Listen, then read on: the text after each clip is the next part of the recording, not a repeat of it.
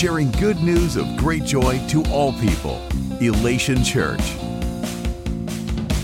Message series that we're beginning, and I believe it's going to take us all the way to Easter unless God says, nope, we got to have a detour somewhere along the way. But I've entitled it, Under the Umbrella. When we were setting up this morning, I needed the umbrella because it got pretty soaked because all of a sudden we had a downpour right at the end of bringing all the equipment into the building. But I'm not talking about an umbrella to protect us from getting wet in the rain, okay? I believe that God has always desired to be the king of his people. Always, from the very beginning. God desires to be king. And listen, as king, as the king of all kings and the Lord of all lords, he is able. Everybody say he is able. We looked at about 8 verses last week to talk about God being able to, but he's able to bless you. He's able to provide for you. He's able to protect you. Somebody say God is able. God is able. And when he is king over his people, that's part of we can expect. We can expect to be under the umbrella, to live our lives under the umbrella of God's blessing, provision, and protection. We can expect it. But we have to stay there and be there and receive it by faith, just like all the time we're talking about that, right? You might think that I talk about faith too much, but the Bible says without faith it's impossible to please God. So who wants to please him? About 3 of us. Who wants to please him? If you want to please him, throw your hand up in there. I want to live my life pleasing to God, and it's impossible for me to please him without faith. Without faith. Without having confidence in him and in his word, in his faithfulness. Okay. Let's keep going. This whole series is out of the book of Judges. We're going to be looking at not every single judge, but a lot of them. Some of the judges, we're going to spend more than 1 week on those judges to talk about different areas and aspects of their life. But the Bible tells us something very eye-opening of what was going on with God's people during the time of the judges. And it doesn't just apply to everything chapter 17 and on. It's applying to the whole time, the whole season, I don't know how many years it was, but it's a long time, of the judges. The Bible says in those days, the time of the judges, Israel had no king.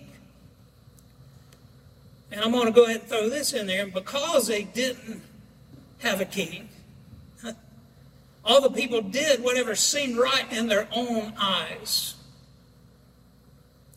The Bible tells us in Proverbs, there's a way that seems right. Everybody say seems right. Seems right. There's a way that seems right to a man, but the end is death and destruction. So we can't just live by whatever seems right, by whatever feels right. That's not honoring God as king. That means that I'm my own king. I'm my own authority. If I live my life just by whatever feels right, by whatever seems right, then I'm in charge and God's not. Are you with me? So in those days, during the time of the judges, there was no king, and the people just did whatever seemed right in their own eyes. Look at the person beside you and say, that's a mess. That's a mess. Now, I want you to say this. God's a good God. Deuteronomy 7, verses 1 through 6. This was God's instruction to his people before they went in to the promised land. When the Lord your God brings you into the land you're about to enter and occupy, he, God, will clear away many nations ahead of you. You're going to have to give me some grace on the pronunciation of some of this stuff. The Hittites, Girgashites, Amorites, Canaanites, we all knew that one, right? Perizzites, Hivites, Jebusites. These 7 nations are greater and more numerous than you. When the Lord your God hands these nations over to you and you conquer them, you must completely destroy them. Make no treaties with them. Show them no mercy. You must not intermarry with them. Do not let your sons and daughters, your daughters and sons, marry their sons and daughters, for they will lead your children away from me, God says, to worship other gods. Then, if you do that, the anger of the Lord will burn against you, and he will quickly destroy you. This is what you must do. You must break down their pagan altars and shatter their sacred pillars. Cut down their Asherah poles and burn their idols. For you are a holy people. Everybody say holy people. And I'm going to go ahead and say this. They weren't the only holy people. The Bible says that you are a holy people. You've been set apart. When you're in Christ, you've been set apart. Holy people. You're peculiar. Look at the person beside you and say, I thought something was up. I mean, the Bible says that you're peculiar. You're peculiar. You're a holy people, a holy nation. God says, you are holy people. You belong to me. He says, you belong to the Lord, your God. Now, let's get something straight. God always keeps his promises. I want you to say that with me. God always keeps his promises. God always keeps his promises. Now, you may know a promise of God that, and you're like, well, it hasn't happened yet in my life. Are there some promises in the Word of God that the Holy Spirit's caused those promises to come alive in your heart, and you could tell me today, well, God's made me some promises, but they hadn't been fulfilled yet. Anybody? Here's my encouragement. Don't waver. Talked about that last week. Don't waver. Hold on to the promise. And you can hold on to it. You know why? Because when God makes a promise, you can take it to the bank. Now listen, if I made you a promise, there could be something that could come up unknown to me that could stop me from keeping that promise. Right? I mean, I could say, let's go eat lunch Tuesday, and something could happen. You know? I could be on my way to meet you, and all of a sudden the car just stopped or something like that. And it could stop me from fulfilling that promise. Let me tell you something. There's nothing on God's side that can stop him from keeping his promises. Except our unbelief, our disobedience. Because some of God's promises are if-then promises, and we'll talk about this later. But God's promise to his people was this: I'm going to clear away the nations before you, and I will hand the nations over to you. Everybody say, God keeps his promises.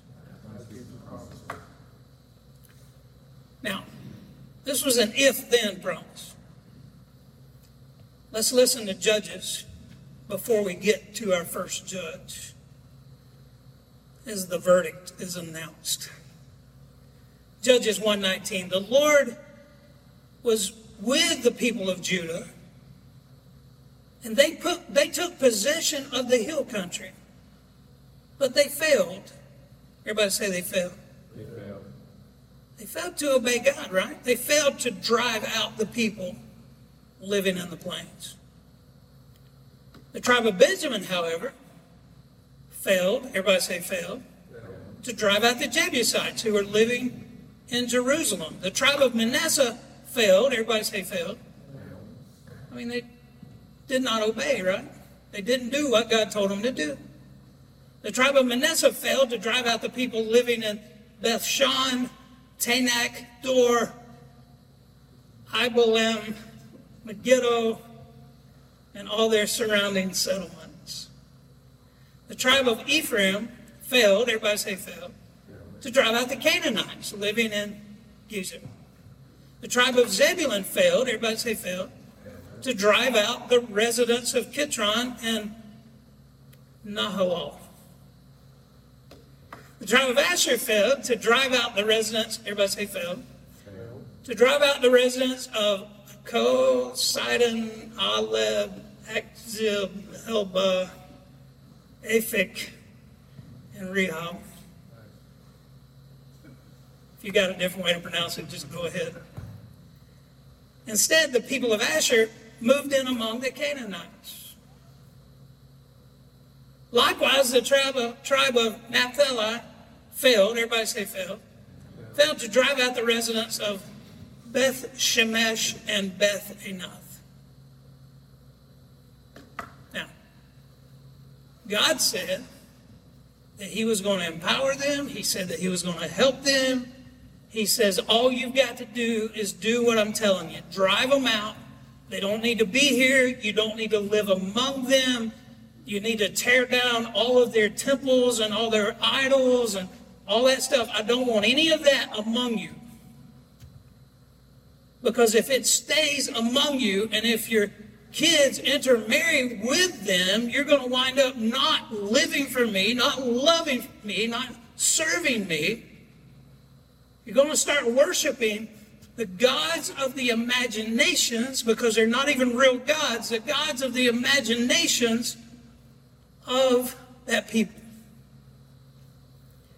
So, God would have helped them. Somebody say amen.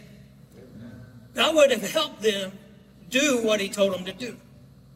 He would have empowered them. They could have done it, even though there were more people and there were more qualified warriors. Hey, God said to drive them out, and I will be in there working with you with your effort. It's not just standing back and letting God do it all the time. Sometimes we got to do something. Hello? Amen. And then God puts his super on our natural, is the way I like to put it. Right? When we obey him, then all of a sudden, he empowers us to obey him.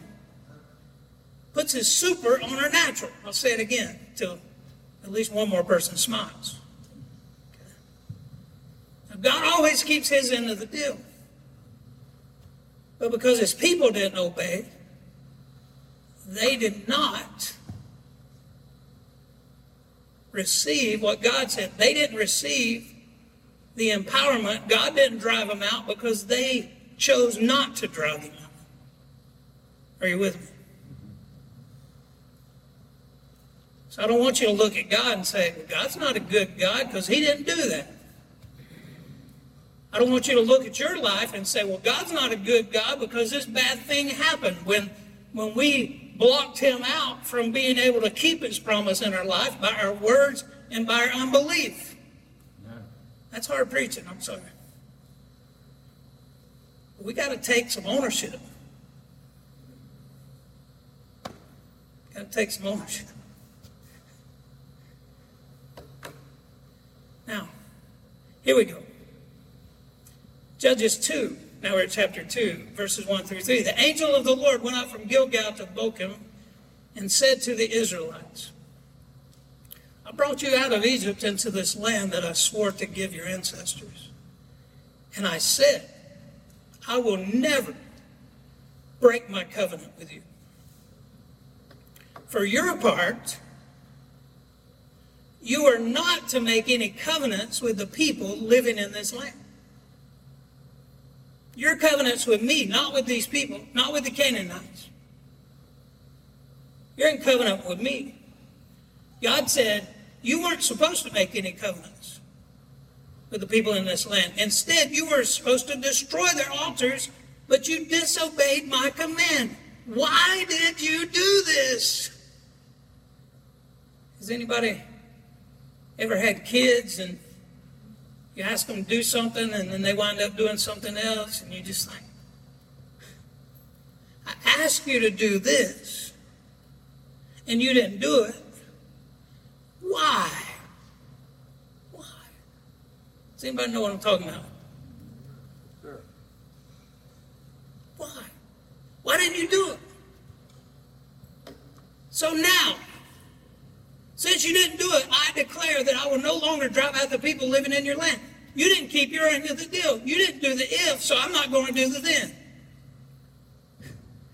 They will be thorns in your sides, and their gods will be a constant temptation to you.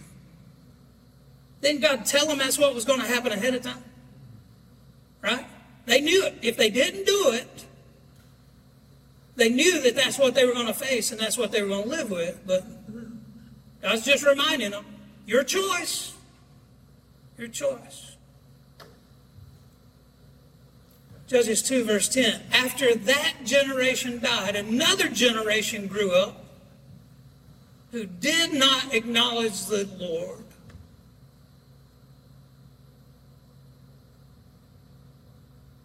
Here's the deal. If parents don't acknowledge the Lord, chances are the kids are going to grow up not acknowledging the Lord. The Bible says train them up in the way they should go, right? Hello? Come on. Don't shout me down while I'm preaching good. Generation grew up who did not acknowledge the Lord or remember. I mean, didn't God do some mighty things? I mean, we did a whole series on going to the promised land and looked at all the miracles and all the amazing things that God did. And now just 2 generations later, they don't even remember the mighty things he had done for Israel. Why? Because their parents didn't say, hey, God's been good to us, and God's done this, and God did this, and God did this for your grandparents, and God has done this for me. And hello? They didn't even remember. The Israelites, as a result, did evil in the Lord's sight and served the images of Baal. God said it was going to happen. So they wound up worshiping the Baals. And they abandoned the Lord, the God of their ancestors who had brought them out of Egypt. They went after other gods, worshiping the gods of the people around them. Is that God's fault? Somebody help me out. Because people read this and they're like, man, God's rough. Well, by what they did, by how they were living and what they were doing, they angered the Lord. They abandoned the Lord to serve Baal and the images of Ashtoreth. This made the Lord burn with anger against Israel. Now, these words, angered, in Hebrew, if you look up that word that's translated angered in our English Bibles, it means troubled. Everybody say troubled. It means grieved. Everybody say grieved. Grieved. We talked about grieving God. I think I even mentioned that last week, and we talked about it because, see, God wants you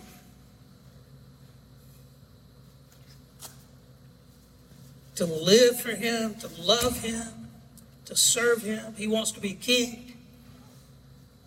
And as long as that's what you do, you live for Him and you love Him and you serve Him, you can expect to be under the umbrella. Right? Come here, Ralph. Help me. My arms are not long enough to do what I need to do. I want you to hold the umbrella. Okay. So, He's not God, but trust me. Right? Amen for parents. He's not God. Right? But He's being God. He's holding the umbrella. I'm living under the umbrella. I'm living for God. I'm serving Him. I'm acknowledging Him. But now, look at that shiny thing over there. Look, I tell you what, You just stay over here because I'm going to go over here. Because I saw something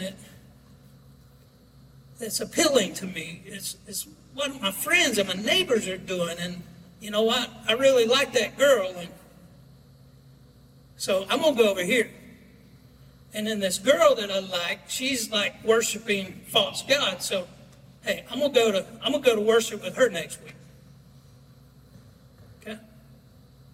I'm gonna do that. When I move out from under the umbrella, it's not God's fault. Are you with me? It's not God's fault. He's standing there holding the umbrella. And as a matter of fact, if you could really see his heart, he's like, he wants me to come back. Has anybody ever heard the story of the prodigal son? The father went out to the edge of the property and looked to see, maybe today's the day my son's going to come home. The story of the prodigal son is not about the son, it's about the daddy. The daddy is God in the story. So he wants me to come back.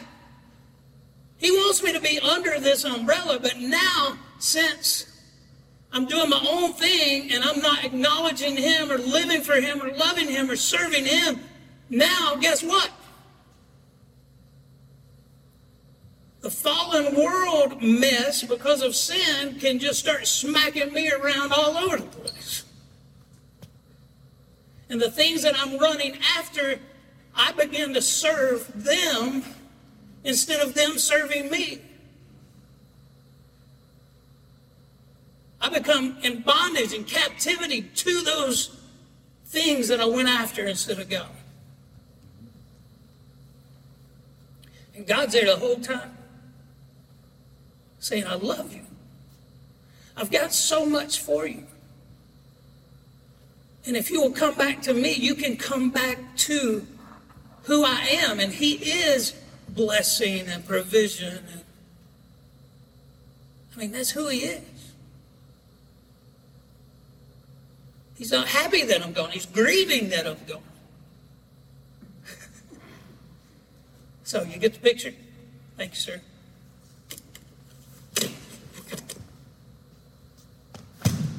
That's the picture for the whole series, so don't forget it. God is troubled. He's grieved. He's breathing heavy.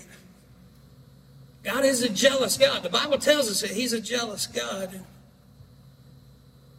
He's the only God, so if you're serving any other God, then you're on the wrong track anyway. Right? When God's people abandon him, he's grieved and he lets them have what they want. He'll let you have what you want. If you don't want him, he'll let you have what you want. When we abandon the Lord, we step out from under his umbrella of blessing, provision, and protection. So let's continue in verse 14. So he, God, handed them over. He's like, that's what you want, right? You don't want me to be king. You're not acknowledging me as king. So if that's what you want, here you go. See how that works out for you.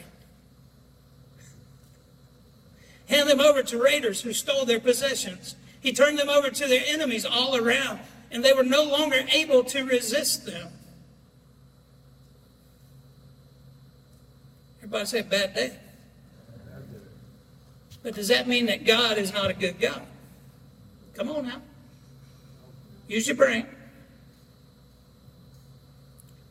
Judges 3, now we're in chapter 3. The Israelites did evil in the Lord's sight. They forgot about the Lord their God, and they served the images of Baal and the Asherah poles. Then the Lord burned with anger against Israel. He turned them over. I've had trouble pronouncing this other stuff, but that's getting serious. He turned them over to King Cushan Rishathaim. Say it better if you want to. Of Aram Naharaim. And the Israelites served Everybody say, sir. Cushan Rishathaim for 8 years. Names are important in the Bible, right? Come on. You don't just like, ooh, that's a cute name, so I'm going to name my baby this. Names are important. And I really hope that his parents did not name him this. I hope that he wanted to instill fear and he wanted to rule with an iron fist. And I hope he named himself this, because it'd be a cruel parent to name their child what this name means. Because that name means doubly wicked and dark.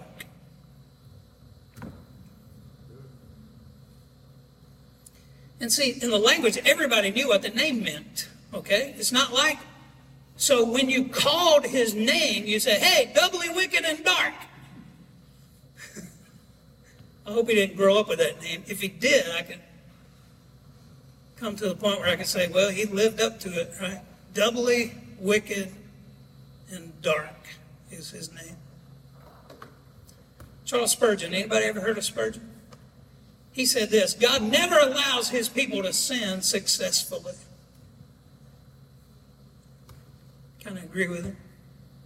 See, if we don't acknowledge God, because we're not just talking about those people back then and has nothing to do with our lives today, right? If we don't acknowledge God as being king in our marriages, in our homes, in our lives, in our nation, in our businesses, if we don't acknowledge God, if we worship and serve the false gods. Now, most of you probably don't have a little statue that you can pull out and you can go pray to and burn incense and all that kind of stuff, even though there are people around us who do that. That's probably not our experience, right? But if we worship and serve the false gods, like our passion and our existence is for money, is for stuff and possessions, for activities and for entertainment, if that's what we live for, whatever we live for is our God. Are you with me? Man, y'all gonna be like, I don't know if I like this hard preaching or not. But I just want to help all of us. I want to help us, not hurt us. I want to help us. But if that's the way we're living, and that's what we live for, we're the ones stepping out from under God's umbrella of blessing, provision, and protection. We're doing it. And then when we do it and something bad happens, for the most part, like that guy that texted me last night, is like, God is mean. God is punishing me, and he's going to do this to me. He's not, it's like weird. I don't know if he was drugged out or what, but he's saying like, I want to die easy, but God is, so mean. He's probably going to run me over with a Mack truck, and I'm going to go through all this pain before I die. I'm like, you should have been at church last week. Or this week. Because you got some bad theology going on. See, it's us who step out from under his umbrella of blessing, provision, and protection. We do it. We do it in our disobedience. We can also contribute to it through our Lego, through our systematic discourse of all these negative things, and by our unbelief. Verse 9, when the people of Israel cried out to the Lord for help, who? You remember the picture, right? God's standing here. He's like, when are you going to come to your senses? When are you going to come back to me, right? I don't know why it took 8 years for serving doubly wicked and dark. I don't know why it took 8 years for them to come to their senses. Hello? But after 8 years, the people of the Lord cried out to the Lord for help. Here's what God did. The Lord raised up a rescuer to save them. His name was Othniel, the son of Caleb's younger brother, Kenaz. So when the people turned back to God, God said, okay, now that you're turning back to me, I'm going to deliver you.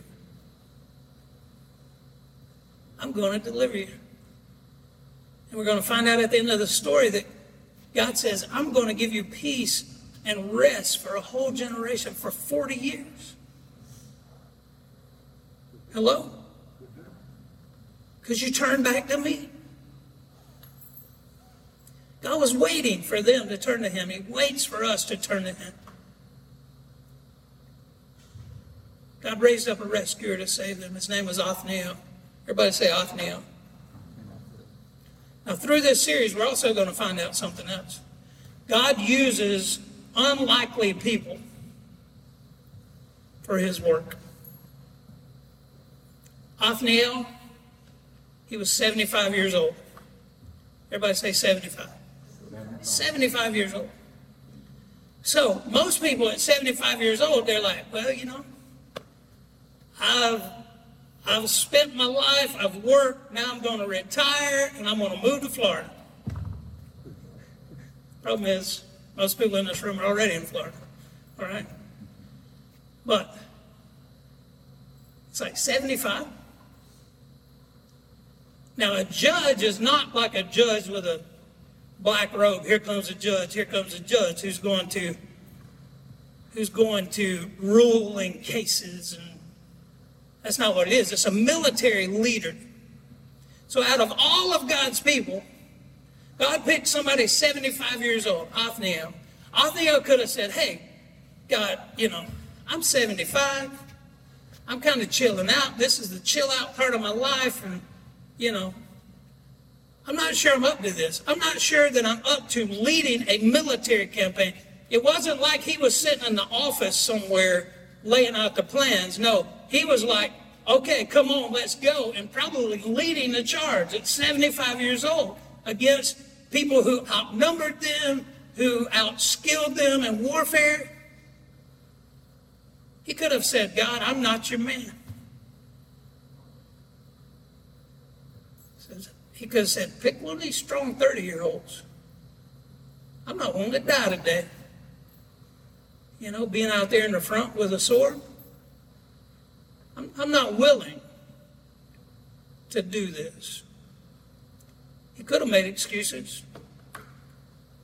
But because he didn't make excuses, the Spirit of the Lord came upon him. He became Israel's judge. He went to war against the doubly wicked and dark king and his kingdom. So, he could have made excuses, but because he said, yes, Lord, I'll do what you want me to do. I'll go where you want me to go. I'm your man. I'm not going to make excuses. I'm not going to tell you I'm too old. I'm not going to tell you I'm too tired. I'm not going to tell you that there's other people more qualified. No, God, I'm your man. And when that happens, God empowers. Somebody say God empowers. The 30-year-old couldn't have done it in his own strength either. Listen to me. But age doesn't matter when we're yielding to God, and God's the one who's empowering. Hello? The Spirit of the Lord came upon him. He became Israel's judge. He went to war against the doubly dark and wicked king. And the Lord gave Othniel victory over him. Everybody say victory. Victory. God empowered him, and God brought victory. God will empower you and bring you victory.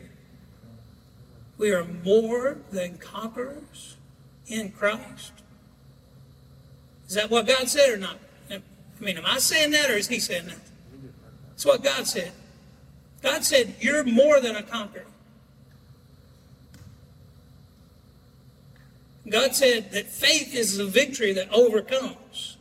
That's what God said. I didn't say it. God said it. So, let's go with God. He'll empower us and bring victory. So, there was peace in the land, rest in the land for 40 years. God's people turned back to him. He rose up an unlikely hero, 75 years old. God empowered him. God gave him victory.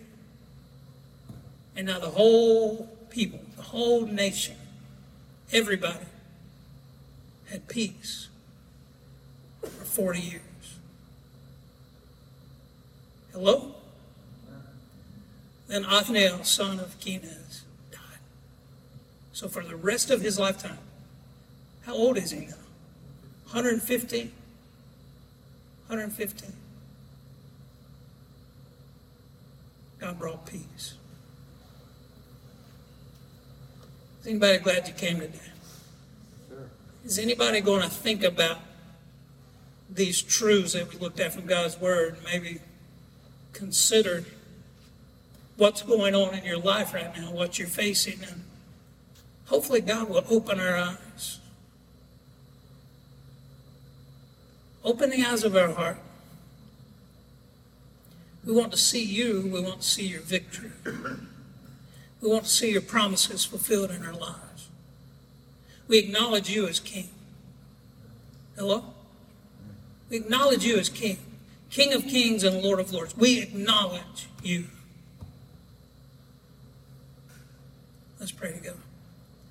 God, I thank you for today. I thank you for your word. God, I pray that we can hold on to your truth.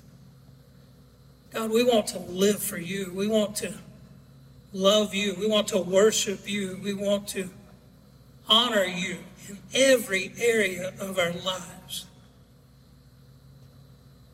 God, you are King of kings and Lord of lords, but it's up to us to acknowledge you as our King and our Lord. So we acknowledge you. We run to you. And when we're close to you, we can experience your goodness in a fallen world. In Jesus' name I pray. Amen. This online worship experience was brought to you by the friends and partners of Elation Church.